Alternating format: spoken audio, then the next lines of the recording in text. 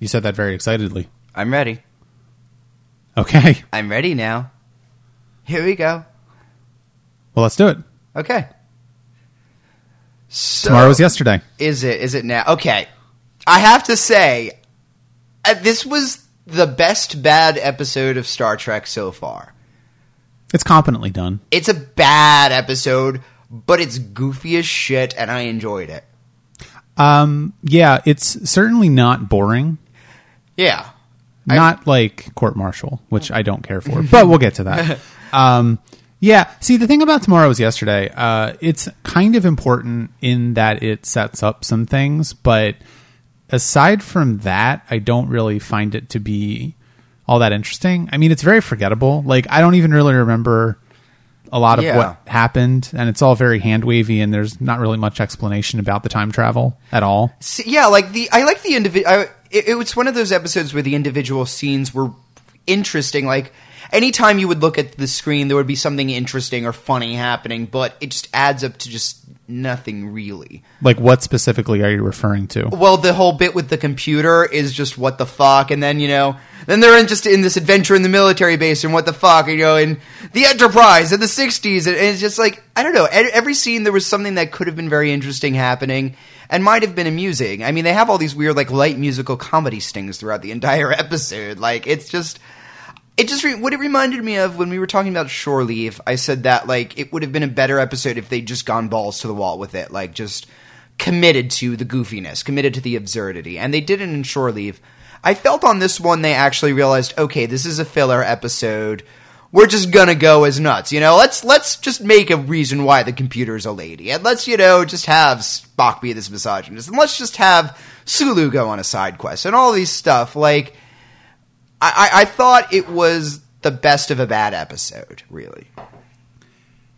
I mean, I think that's interesting because, for example, was the voice of the computer different? I think it was not Majel Barrett in this episode. Oh, it sounded like her, actually. I don't know. It sounded like her actually acting, sorry. Okay. Yeah, because normally she's speaking in a monotone and here she has inflection, so it just felt like this was closer to her...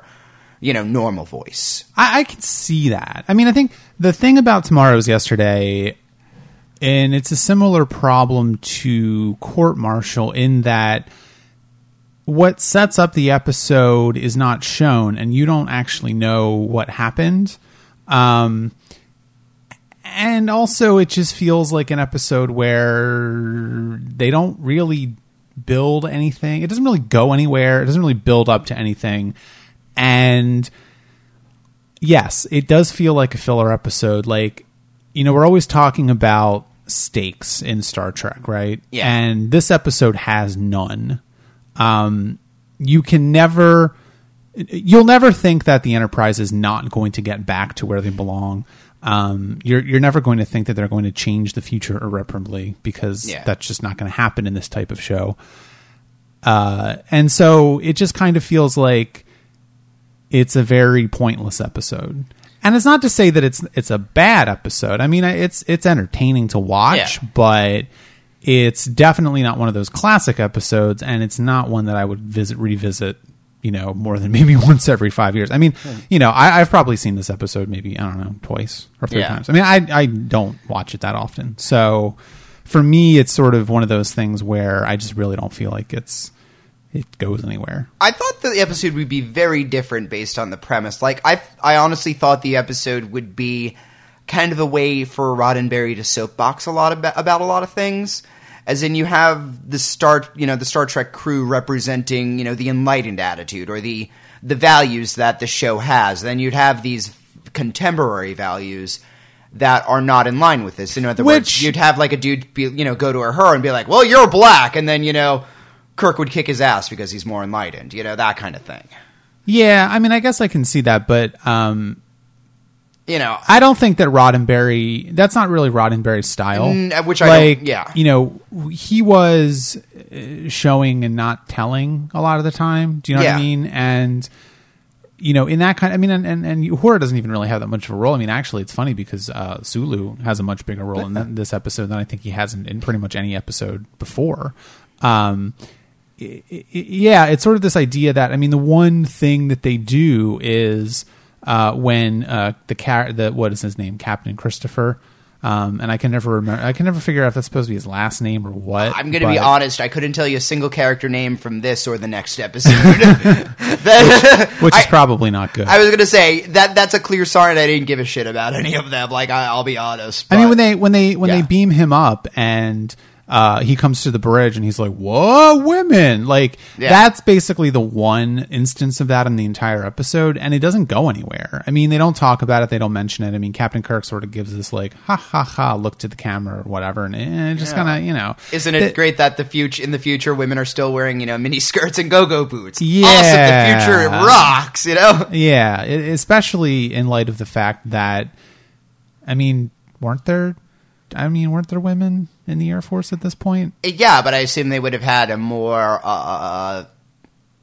practical outfit.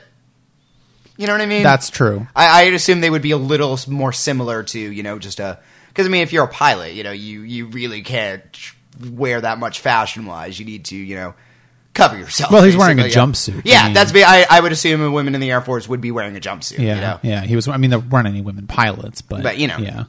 Yeah, I mean, and there's sort of like little funny things like, well, this is right, close to the first manned moon mission and these kind of things. And it's like, oh, it's 1967 and that hasn't happened yet. Like, that's funny. I mean, obviously, they were extrapolating based on the fact that it was well on its way. Yeah, they knew if it didn't happen in, a year or two as it did happen in real life, within 10 years, I guess they would figure. Yeah. I mean, what was it? JFK said he wanted to send a man to the moon by the end of the 60s, and that was well on its way in 1967. So that was pretty much guaranteed to happen, I think, at that point. That was pretty far along. So, that's kind of just like a funny little thing. But yeah, I don't really think that there's like all that much to the episode. Well, there were two very interesting things of backstory that the episode gave. Number one, so Kirk is talking to Captain Christopher or whatever his name is, and, he's basically saying, well, who are you? So Kirk says, it's really complicated to explain. We're running under the United Earth Space Probe Agency.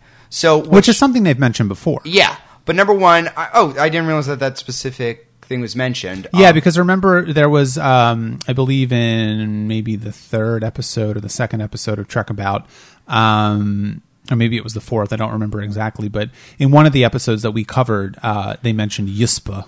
Yeah. That's what the United Earth Space Probe Agency, that's what USPA stands for. Okay. So they have mentioned it before, but I believe this is the first time that they've actually said it, the whole name. And the phrase United Earth is a very loaded phrase as well, that implies something very specific about what government on Earth is. So it's obviously a world government. Well, I think that's a world organization. I think that's an interesting point because it could have been the premise of this episode that drove, some of the evolution of the structure of the society in Star Trek forward a little bit. Because, in this episode, they travel back to, the mid-1960s and they had to explain at least a little bit about where the ship was, what their operating mission is, who governs it and everything like that. So in that respect, it could have been that was sort of the impetus to drive that forward a little bit. Now,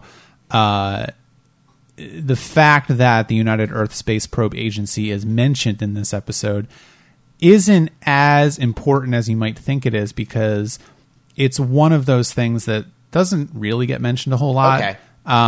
They sort of hand wave it away by saying that it's the, operating like bureaucracy of Starfleet or something like that. Because by this point, they had pretty much decided on, I think, Starfleet as the, sort of the Air Force Navy sort of thing. I mean, there was that other line in the episode where Kirk says that they're a combined service, right? Because Captain Christopher had asked, what is this? Yeah, Army, Navy, he has. Right. So in that sense, you do get a little bit of an interesting behind the curtains thing as well. Which honestly, I mean, isn't that far off. When we do start getting, manned missions into space regularly, I would assume that, we take some from the Air Force, certainly, but, there's going to be some Army tech experts who are going to want in on this. And, the Navy will want to do something too. You know, like, so you would assume they would pull people from different branches of the service to form this. Yeah, totally. Yeah, I mean, because of course, you know, once you do start having a military, you know, economic presence in space, you're going to have all kinds of hands wanting to get into that pot. Even if you're starting an organization from scratch, you pull it from somewhere. You're not going to just, you know, you have generals who are trained already. But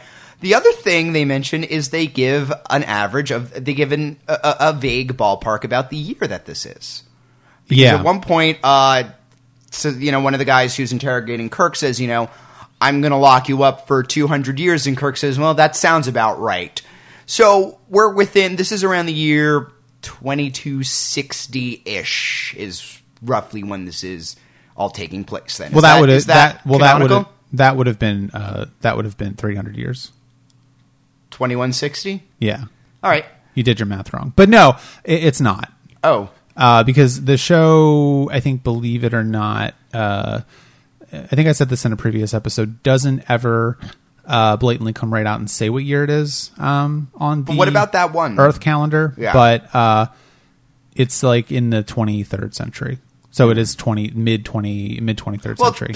To be fair, this is just about right. You know, 200 years, 300 It's obviously years. a joke, yeah. And I remember in last week's episode in the Squire of Gothos, where he says that there's 900 light years away, and so that the whole thing about that was they don't know when it's supposed to be, because in one episode it's possibly set in the 28th century. And in another episode, it's possibly set in the 22nd century. So they're still trying to feel that out. And again, this is just a difference in television, right? Because it didn't really matter. Yeah. People were not watching these. They weren't presumed to be watching these every single week. Now, of course, Star Trek was a big cult hit, and people that watched Star Trek definitely were staying at home on Friday to watch Star Trek. So, or I believe at this point it was on Thursdays, but that was but they didn't know that. So the presumption is you're not going to see every episode. So it's sort of like it's like a lot of things, right? Like, you know, who what's the government like? Who's sending them out on these missions? How far in the future this is? It's all still kind of up in the air. Well, it's funny that in light of what you were saying earlier, how this feels like it has no stakes. You know, we know they're not going to get. And yeah, this is another one of those where if this show were made now, they could do a really interesting job with this episode, because there legitimately could be stakes. I mean, if you have a show with continuity, you have the ability to change the future and have something drastic happen that, you know, now nothing will be the same. You know, this could be one of those sweeps week episodes.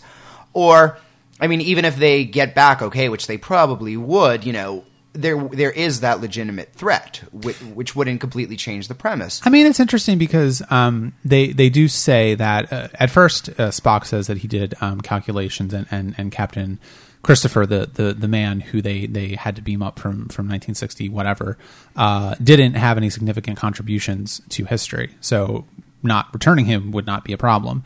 And then later on they make this sort of like, you know, it's obviously like someone read the script and they were like, we need another problem. Like, this is only 40 minutes long. We need to stretch this out some more. So they had to have Spock come back and say, oh, actually, I missed something. One of his son was the first, one of the first men to go to, I think it was Saturn, the something Saturn like probe. Yeah. And I mean, the implication is that eventually became US or whatever. Like, it seems like a lot of missed opportunities, because they could have made it a more direct, you know, well, he's the guy who founded Starfleet or whatever like that. Which would have been an interesting thing to do. Yeah, especially little cute, but certainly like it's okay. You know, I can accept that a ship went so fast it traveled back in time. I can accept that the one guy they happened to catch happened to be the father of the guy who started this all, and that would make stakes, because that would.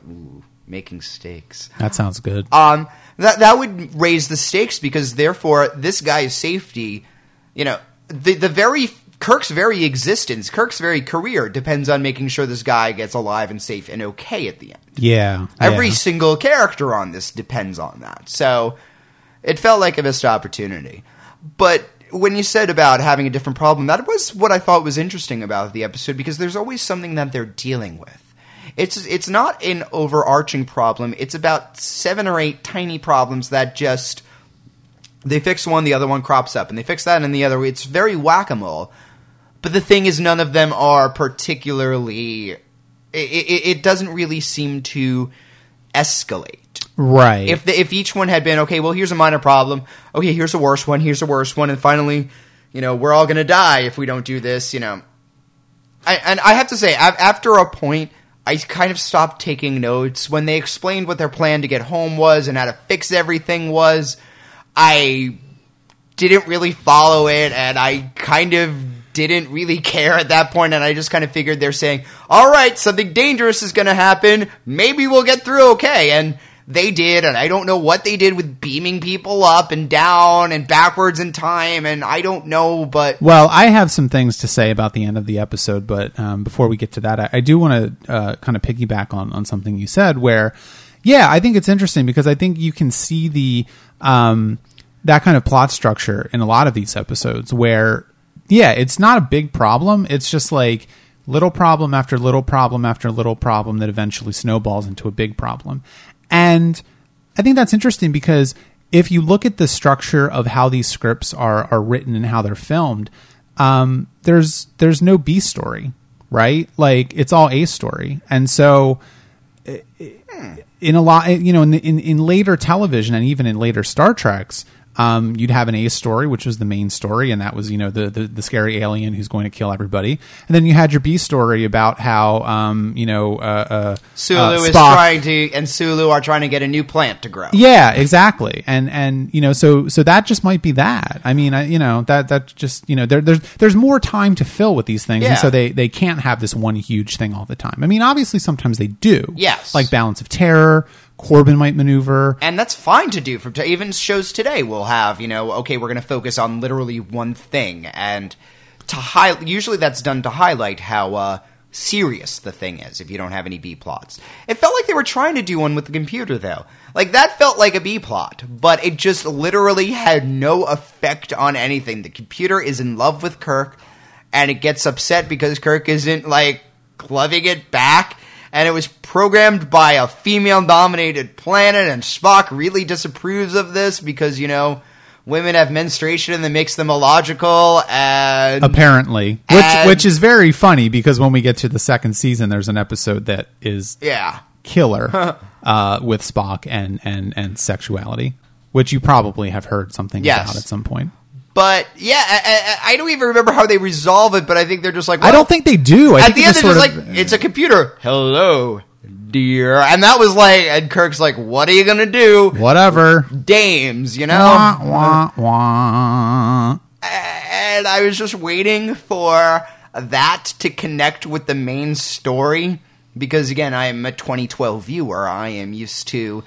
The B plot at least has the same themes as the A plot, if not directly connecting to it, or it's at least entertaining in its own right. And it was nothing. It was just kind of... They mention it twice, and it never goes anywhere. Yeah, and that was another thing. I thought when he was explaining why the computer was a woman, I figured it was, okay, this is one of those episodes where they just kind of explain all why is this, and why is that, and why do we have this, and why did we not have shuttle, And why did the computers have no screens? Yeah, exactly.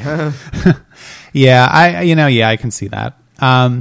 Well, speaking about the structure of the episode, so let's go to the end, right? Because this is where Tomorrow's Yesterday really falls off the rails.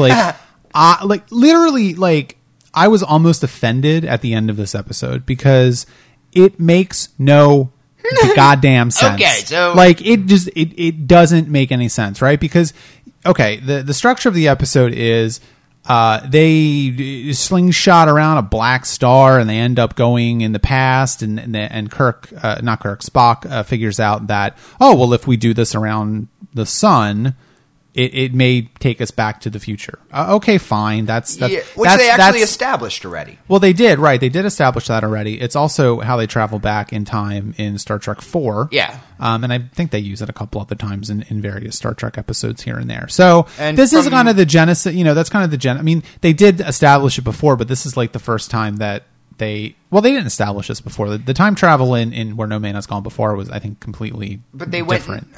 There was a reason they did. How did they go back for that? No, they did go back in time, but it wasn't because they were slingshotting around a star. But they went like super fast or something. Yeah, like, yes, they did that.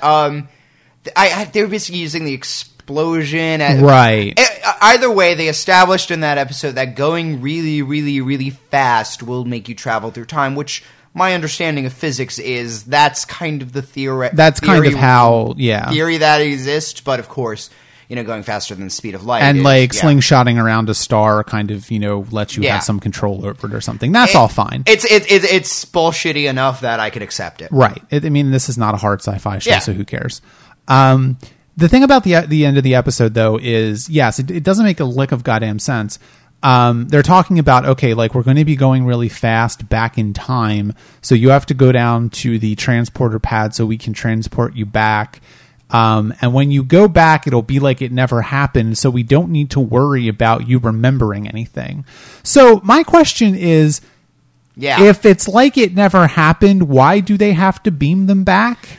Because then they'll have them on the see, okay. And then they won't be on the ship because it never happened. And then you get this other weird thing where there's two people on the ship that they have to beam up from 1960 whatever.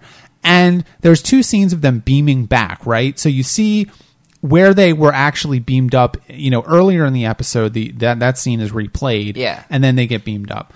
But the guy in the past is there. He dematerializes, and then the guy from the future Enterprise rematerializes. Where did the past guy go? Well, here, it's like, to me, I mean, my understanding was that we beam him up into the ship, he goes on this adventure, we travel back and beam him back, like, a second later, so that way, like, 1967 or whatever doesn't notice him gone, which is fine, but then the future, even though there'll be an extra couple days spent on the Enterprise that, otherwise wouldn't have happened, but they still happen subjectively. Like, that's not how time works. It's not how time works. Time is not an objective thing, Like, time is subjective. That part makes absolutely no sense. And then the other thing is, if they go back in time and then forward in time again and none of this ever happened, then what the hell was the point of the entire middle of the episode where Kirk and Sulu are skulking around the base stealing tapes and things? Like, if it never happened, then they didn't have to do that. And so this episode could have been 15 minutes long. I have to say, they've made this episode... What the hell was that about? They make things way too hard for themselves in this. Okay, so the part where so they go into this base, and number one, we find out that beaming is, they focus on the communicators, which is a really stupid idea, by the way. Like, they're not going to implant a chip in Captain Kirk that they're going to use to get him at any time, because, as happens in the episode, someone else is holding the communicator, they lock onto the communicator signal, and they get the wrong guy. Well, this is the failing of... This is the failing of science fiction, right? Is that they could not foresee that. Yes, of course. And maybe that's, a point, that is kind of one of the points of the episode, that this was a stupid idea, to program it this way. But well, it's not even that it's a stupid idea. It's just like they computer chips were not small enough. So that's like to expect the writer of this episode. They to can't just say, well, we focused on Kirk's biometry, and like they can't make something up. They couldn't make something which up. They never do. We have a DNA, using DNA. We have a DNA scan, and we find Captain Kirk through that. There's a billion ways they could have explained. Well, this is something that has always troubled me about science fiction in general, and I've never heard a satisfactory explanation about it, is what exactly are life signs and how do you scan for them? Like, because that's like a science fiction trope, right? Like, there are no life signs on this ship. Like, oh, we got 5 life signs, we're going to beam up, whatever it is. What the hell are life signs? I mean, you could see things like, if you have... See, the thing is, they aren't specific enough. I get life signs, that could be cockroaches, that could be plants, as well as people. It could be anything. I assume it would be something to the effect of, well, if there's we're seeing a blob of temperature between, 97 and 99 degrees, and it's, a certain height and shape, that's a human, well, I assume things like that, heartbeats and pulse and things like that. I guess, but I mean, I don't know. I don't know. It doesn't make any sense. But what I thought was interesting, so they accidentally beam up this guard, and then he's like immediately just terrified, as anybody would be. I mean, obviously. And then they're spending all this time wondering, what do we do with him? What you do with him is you immediately beam him back, and that way when he says, well, for a second I was in another place, and there were all these aliens there, and then I got beamed back, and now things are gone. You're not gonna... They will immediately assume, okay, and they immediately revoke his security clearance, fire him, exactly. And he lives under an overpass for the rest of his life. Like, that's sad. I don't want to see that happen to him. Well, you don't know. He was wearing a kicky beret. Our uniforms were really purple in that day? Because I don't think so. They were kind of garish. Yeah. But it was Omaha, so who knows what the hell's going on in Omaha in the 1960s. What if Omaha in the 60s was like really this Austin Powers swinging London place? And, it was just secretly really awesome. It could be. Because we didn't have the internet then, no one knew about it. So it was just kind of like really into itself, and it had this whole music scene, and, there was all this underground literature coming out of Omaha, and then it just kind of died until Saddle Creek. Omaha. No, that's not a thing, and that shouldn't be.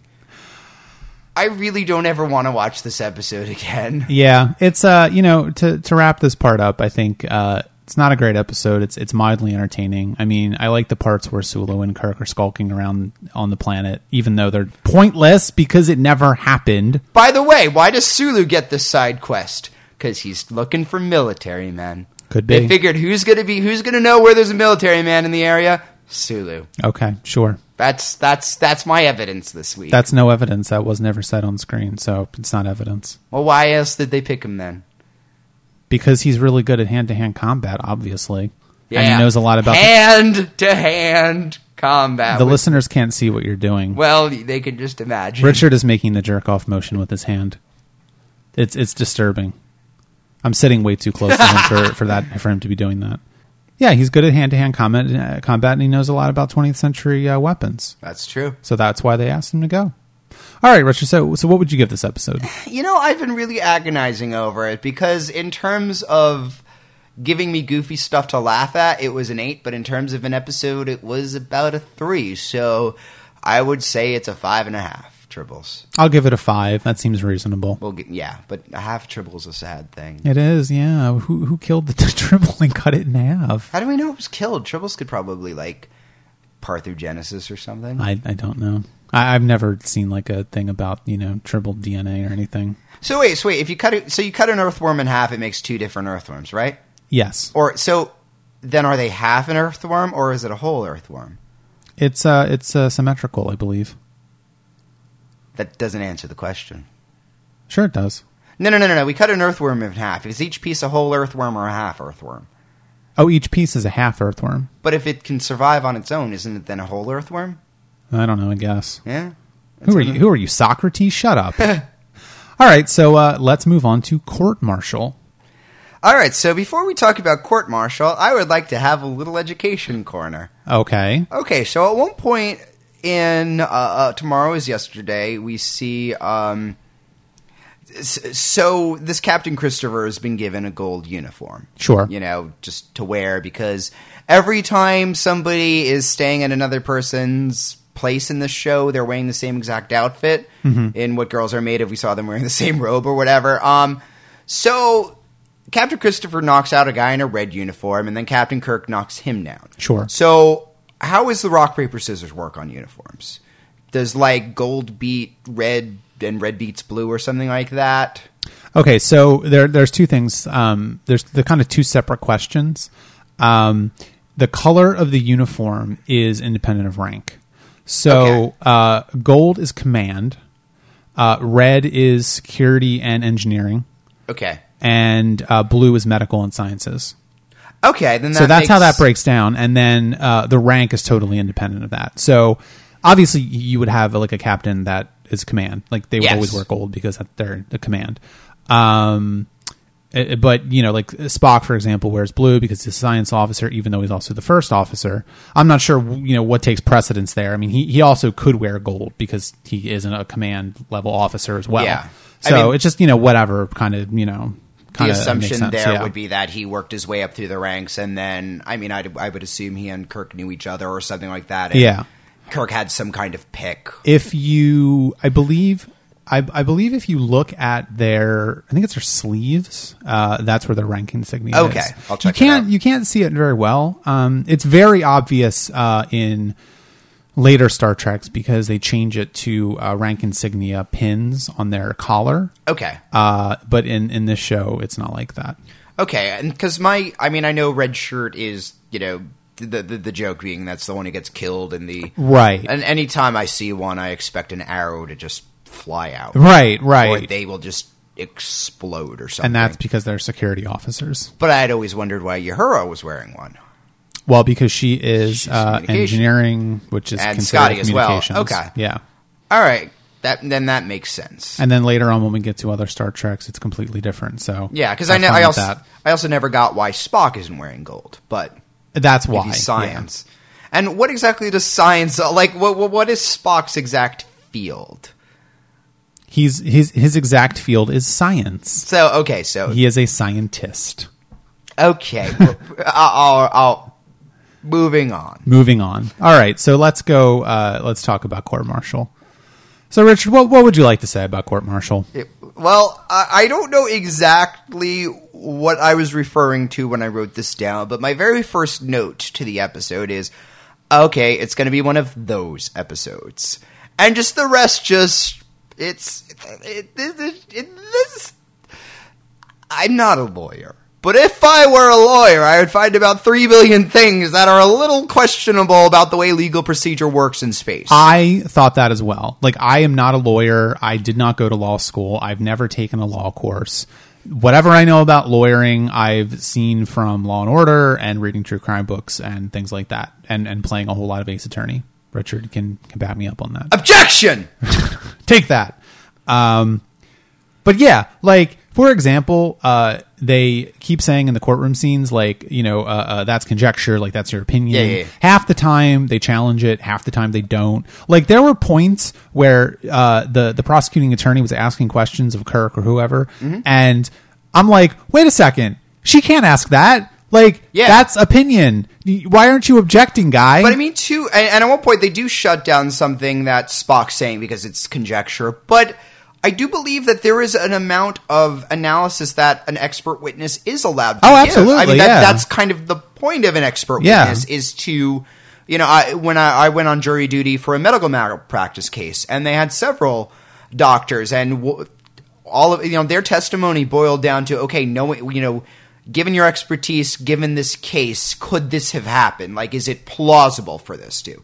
I mean, they don't ask, did this happen? This definitely happened. But they say, you know, is it within the realm of possibility? Right, and there's that whole scene where the prosecuting attorney, who also was a former love interest of Kirk's, as we find out, who's wearing an awesome dress when we first see her. This crazy colored, like, floral but like psychedelic flower kind of dress. That entire bar set was gorgeous. I know. Don't you just want to go there and have drinks with everybody? And the drink that she drinks, it's like this. It has like 5 billion parasols and like fruit on it. Yeah. And like Kirk's drinking like bourbon, and you know she's just drinking this really fun looking drink. Well, and also the fact that we're talking about like the bar set and the clothes that the prosecuting attorney wears says something about this episode. But there's that one scene where the prosecuting attorney is asking questions of McCoy, and she's sort of like, yes, but in your medical opinion, as someone who studies psychology, could this have happened, et cetera, et cetera. And he finally says, yes, it could have happened. Yeah. So, you know, and it was very like obvious questions, but I guess as a lawyer, that's what you do, because the whole premise of the episode is that Kirk basically murdered one of his crew members because the crew member didn't like him. And so Kirk didn't like him, which is just bizarre. And the reason why the crew member doesn't like Kirk is because he made a terrible mistake, which something about atomic energy piles or something, which basically sounded like he armed an atomic bomb or something, or forgot to shut a door and like radiation was leaking out. Yeah, it was something really serious. The implication was that like if Kirk hadn't seen that, the ship would have been destroyed. Yeah, and this is, which legitimately, if you're doing in some kind of position of responsibility or something, is a career-ending move. If 5 minutes later you would have killed fucking everybody. Yeah, like, yes. I'm like, not only should you not be an officer, you should not be in a ship. Like. Ever. Yeah, like, why were you not drummed out of the service? Here's some wood. Make chairs. That's what you're doing for the rest of your life. Have fun. Good job, guy. Go live on a planet. You and your lovely daughter, Judy Jetson. Oh, she was horrible. She was Like, a horrible person. I will say that this episode has great one-off characters because she came in and like she's yelling at Kirk, she's like, "You killed my father," and I literally was like, "Oh my god." She is wearing Judy Jetson's dress. Like, what am I watching? And then, like, 10 minutes later, she comes in and she's like, "I'm sorry, Kirk." And he puts his arms around her. He's like, "That's okay. You're 16. Not to mention the fact that the actress that plays her looks like she's about 30. Yeah. And they obviously cast her because she's short. Yes. Like, that's the only reason she got that job. She might have been someone's relative. Okay, that's fair. But the other thing is, too, before I forget, that maybe another reason why they never promoted this guy is at the very end when Kirk is skulking around in engineering and they have a fist fight and their shirts get ripped because that was in Shatner's contract that had to happen at least once every 2 episodes. It's been a few episodes since we've seen Shatner's nipples. Exactly. I mean, I'm not complaining, but no. that, maybe what was his name? Finney? Sure. Didn't get promoted because he looks insane. Well, no, that like was he looks like a cross between like Al Pacino in like The Godfather. Wait, was Al Pacino in The Godfather? Yeah, like Al Pacino played The Godfather. Yeah, like no, he didn't. Well, at the end. Oh yeah, right. Spoiler alert! Sorry, Al Pacino becomes The Godfather at the end. If you've never seen The Godfather, Al Pacino in The Godfather and like David Lynch. And I'm just like, David Lynch. Who would ever trust you with the captaincy of a starship? Yeah, because but you're that was obviously after all insane. These years of crazy. You didn't just start out crazy. But his whole thing was like, well, I never got promoted to captain because blah. And I'm like, well, because you're nuts, dude. Yeah. See, what I thought was interesting is, okay, so we're in a society that does have some kind of voir dire, because at one point the Commodore or whatever asks, Kirk, is it okay that these are the people who are going to be judging you? And, Kirk says yes. You know how they win this case? They pull out a picture of Kirk having a drink with the prosecuting attorney and say, this is a mistrial. This is a fucking mistrial. That's the other thing. Like, you cannot and she's all like, well, they made me do it. It's called conflict of interest. If you were any kind of lawyer, they would know that. Like, this is not a horrible dystopia. Again, this is something, in any sane legal system, and it's not like they're hiding the fact that they had a relationship. It's not like they're hiding that, they went secretly for drinks. No, they are openly mating in the station bar in front of people who know both of them. And not only that, but they used to date. Yeah, like when the trial started, I actually literally word for word wrote in my notes, the prosecutor should recuse herself. Yes. Like, that was my immediate reaction. That's it. Just the second she was tapped, she said, I have a prior relationship with Kirk. I cannot adequately do this job. And again, any judge worth his salt would say, okay, I mean, this is one where there are several different lawyers, apparently. Any judge would say, okay, I'm going to give, especially one who kind of wants to see Kirk hang in this. And yeah. Because at first he's like giving Kirk the option. He's basically saying, look, he believes from the get-go that Kirk did kill this guy. And he basically says, look, no Starship captains ever stood trial. I don't want this on my watch. He basically says, look, give up your command. We'll just quietly give you to a planet some timber. We'll give you some wood. You'll make some chairs, and it'll be okay. And we're not going to stand you for trial. And when Kirk says, well, no, I didn't do this, he's like, all right, fine, washing my hands. You're guilty. So you would think, especially if he wants to see Kirk hang, he wouldn't get the woman who used to date him. Yeah, the whole thing was just incompetently done. Although I do like the fact that of all of the people who are judging the trial, I don't believe any of them were white. It's kind of cool. Yeah, that's true. Like, I just noticed little things like this. The judges. Like, Star Trek, like, just it does this, right? And I think it's because it did get this reputation as being sort of racially progressive, where, Stone was black, and then there was, other dark-skinned people on the judging panel, and none of them were white. And I just think it's really interesting. It's never commented on. No, like, they don't talk about it, but... that was pretty transgressive for 1967. It's funny how I don't even notice that, because that's kind of closer to how my world looks. Well, yeah, absolutely. And I think that's kind of awesome that, I don't notice this as a thing. Yeah. Another weirdness of the legal system. So you have the prosecuting attorney calling a few witnesses, and the defense attorney doesn't say anything. And then the judge is like, hey, anytime they ask him for questions, he says, oh, no questions. So the judge says, you haven't asked any questions of the witnesses. And he says, I'd like to call my own witness. And that's apparently how you get the defense side to go, arbitrarily just doing things weird. That's fine. It's not like the prosecution had to rest her case or anything. It's just whenever you want to call a witness is fine. That's totally fine. Yeah. Although I will say I loved Kirk's lawyer, because that when Kirk goes to see him, he's like surrounded by books, like stacks and stacks of books.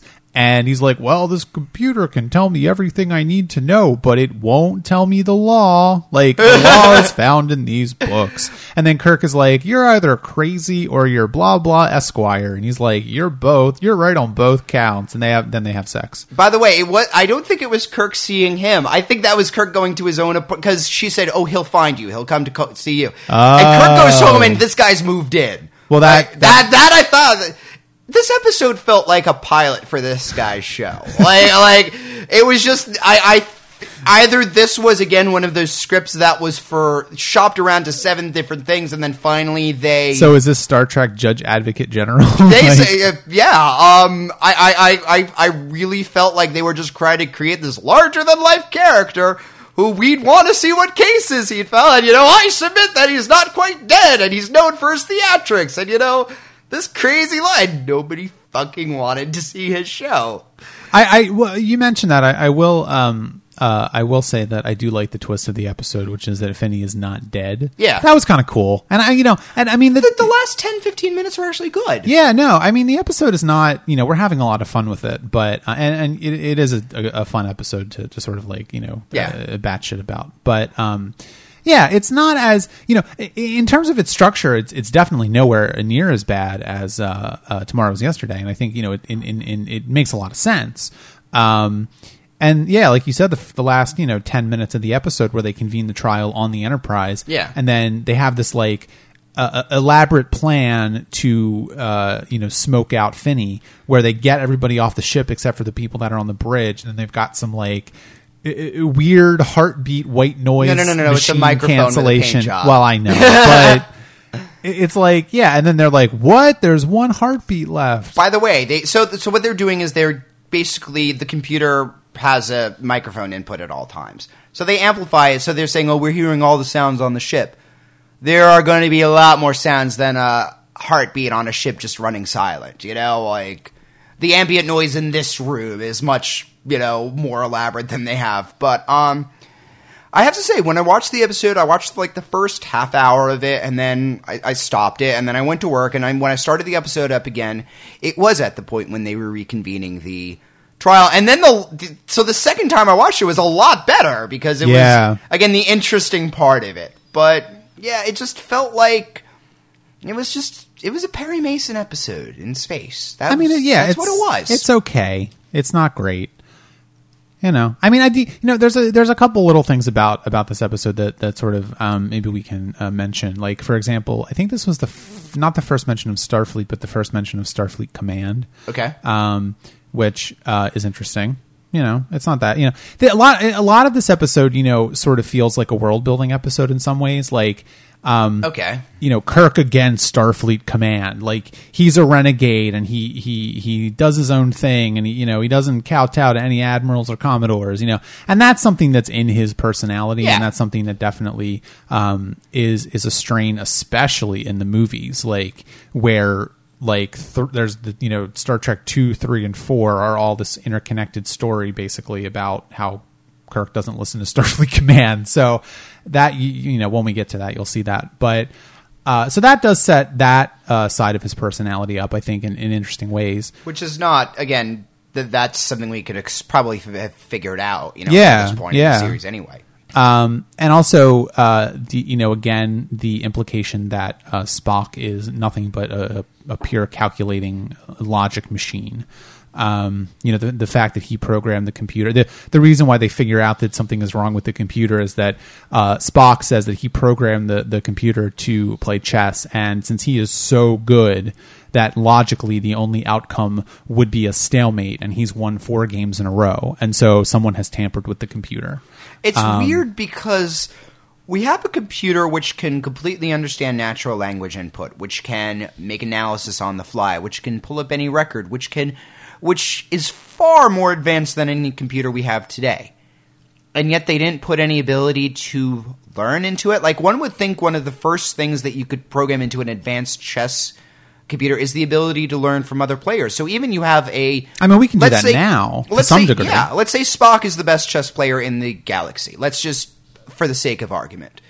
The computer is still going to learn something from the shittiest chess player in the galaxy. It's going to learn from average players. It's going to learn mistakes. I mean, there's mistakes that the shitty one would make that Spock would never think to do, just because he is that superior of a chess player. So it makes no sense that there would not be an adaptive element to this programming either. But then again, that's with 2012 and having read some stuff about AI. Yeah, and 50 years in the future, yes, we can say these kind of things. This is what, 10, 15 years after Alan Turing died? Like, we are in the infancy. I mean, the fact that the computers can sit on a desk in Star Trek was like sort of a revolutionary idea, I mean, there's that whole idea that, since Neil Armstrong died last week, this is in my head, but, and rest in peace, Neil Armstrong, that the computers on Apollo 11 were these huge things that had the processing power of like a microwave, right? So there's that idea, like they have these machines, these desktop machines that can hold every single piece of law and precedent in history. You got to kind of give them some slack. Yeah, for that, of course, and it's. Star Trek, again, you said it was a soft sci-fi show. It's working very much on the, Clarke's law of, technology is indistinguishable from magic. The computer is basically a magical box, that can do whatever the plot requires it to. Yeah. Most of the tech on the show is just to do whatever because it doesn't really care, it doesn't... This is not Asimov writing this, this is just, we're more interested in the adventure and the characters, which is why I think a lot of the reason the show has staged. Oh, absolutely. And I mean, you can see that in this episode because McCoy and Spock are fighting tooth and nail to help Kirk. And we didn't mention it because that's sort of par for the course now. Yeah. But it's still there. And that's something that is... just in their character now. And so you will expect that to be sort of one of the focal points of many of these episodes, is just the joy of watching these characters interact and help each other. Yeah. And then I also think, at the very end of the episode where you have your nice little triumvirate wrap up, where Kirk sits down after he gets his command back and he says, well, she was a good lawyer. And Spock and McCoy just kind of make these comments like, oh yeah, absolutely. You totally wanted to bang her in the butt. Right. So it's not a objectively good episode, I would say, but it's a fun episode. That's probably, I wouldn't watch this episode ever again, but I enjoy, it was bad in a different way that Tomorrow Was Yesterday was. Yeah. Yeah. But still, it gets 5.5 triples. It's going to get the other half of that. I'll give it 6. I'll give it a 6. You know, I don't know. I mean, maybe a 5. See, I don't think this is the 6th episode, but then I don't think it's a 5 because I gave Tomorrow's Yesterday a 5. You can give it a half a triple. So I'm like, I don't want to get into halves. That's just getting to be too much. You know? I don't know. Yeah. All right. So next week we're going to cover The Return of the Archons and Space Seed. Now, I know that episode. Yes. I've never seen it, but I know it exists and it's a thing. I will say that I thank you for suffering through Tomorrow's Yesterday and Court Martial. This was a shitty week. It was. It just kind of happened that these two episodes, you know, happened at the same time. If we'd done Menagerie as 2 separate episodes, we would have not had to have both of these in the same episode. I'm just saying. But we got them out of the way, and the 2 episodes next week are both quite good. I'm excited. The Netflix preview shows what looks like Spock in a dress, so and Kirk is wearing some weird, like, he looks like a Wild West preacher, I guess. I think he's wearing a bolo tie. It was one of those, like, untied bow ties, something like that. Yeah, no, a bolo tie. I saw a couple dudes wearing bolo ties this week. Well, I don't even. I think it might be happening. I don't want bolo ties are happening, man. No. Just listen. If you're listening to this and you don't live in Brooklyn, don't think that this is something that's acceptable to wear. Please, just don't wear a bolo tie. Aww. That's all I have to say. So come back next week. Return of the Archons and Space Seed.